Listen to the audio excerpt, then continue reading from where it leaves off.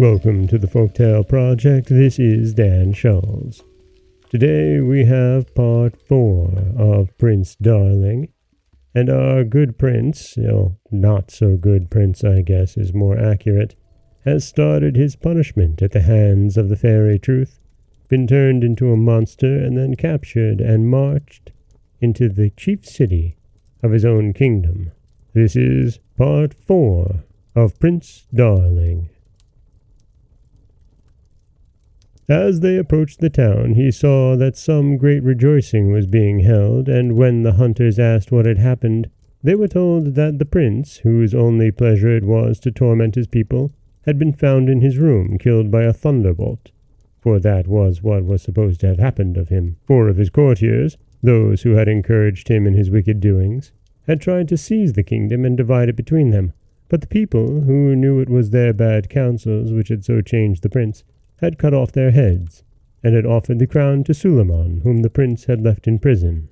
This noble lord had just been crowned, and the deliverance of the kingdom was the cause of the rejoicing. For, they said, he is a good and just man, and we shall once more enjoy peace and prosperity. Prince Darling roared with anger when he heard this, but it was still worse for him when he reached the great square before his own palace. He saw Suleiman seated upon a magnificent throne, and all the people crowded round, wishing him a long life that he might undo all the mischief done by his predecessor. Presently, Suleiman made a sign with his hand that the people should be silent, and said, "I have accepted the crown you have offered me, but only that I may keep it, for Prince Darling, who is not dead as you suppose. The fairy has assured me that there is still hope that you may some day see him again, good and virtuous as he was when he first came to the throne. Alas," he continued, "he was led away by flatterers. I knew his heart, and am certain that if it had not been for the bad influence of those who surrounded him, he would have been a good king and a father to his people. We may hate his faults, but let us pity him and hope for his restoration. As for me, I would die gladly if that could bring back our prince to reign justly and worthily once more." These words went to Prince Darling's heart. He realized the true affection and faithfulness of his own tutor, and for the first time reproached himself for all his evil deeds. At the same instant he felt all his anger melting away, and he began quietly to think over his past life, and to admit that his punishment was not more than he had deserved. He led off, tearing at the iron bars of his cage in which he was shut up, and became as gentle as a lamb. The hunters who had caught him took him to a great menagerie, where he was chained up among all the other wild beasts, and he determined to show his sorrow for his past behavior by being gentle and obedient to the man who had to take care of him. Unfortunately, this man was very rough and unkind, and though the poor monster was quite quiet, he often beat him without rhyme or reason when he happened to be in a bad temper. One day, when this keeper was asleep, a tiger broke its chain and flew at him to eat him up.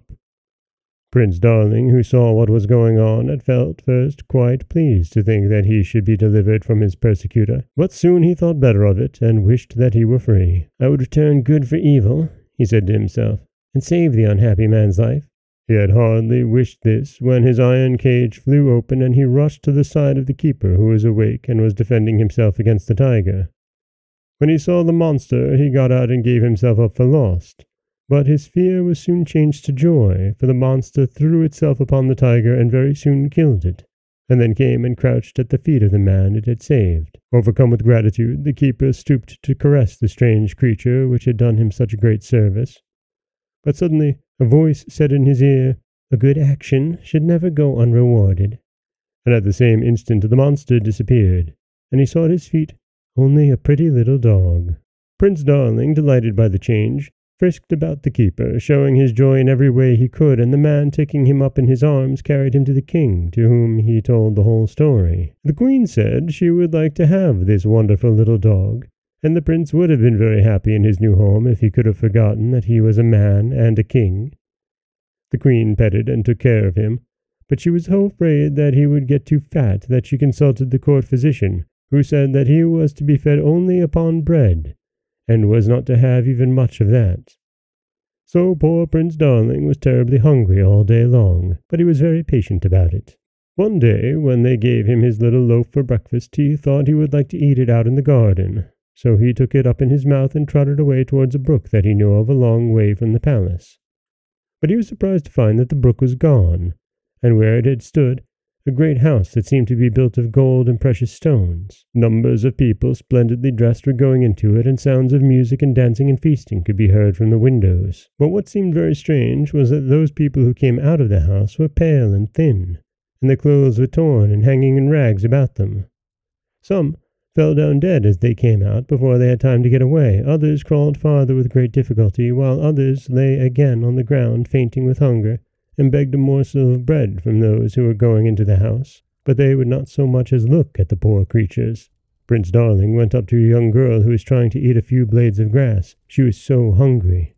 Touched with compassion, he said to himself, "I am very hungry, but I shall not die of starvation before I get my dinner. If I give my breakfast to this poor creature, perhaps I may save her life." So he laid his piece of bread in the girl's hand, and saw her eat it up eagerly. And that is the end of part 4 of Prince Darling. And we see the prince is on his way to retribution. And we'll find out in the next part, part 5, which is the end of the story if he succeeds. This is Dan Scholes for the Folktale Project. Don't forget that you can subscribe to the podcast on Apple Podcasts, Stitcher, Google Play, Overcast, anywhere you like to get your podcasts.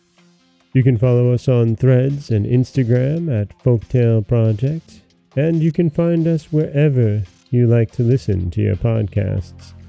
As always, thank you so much for listening.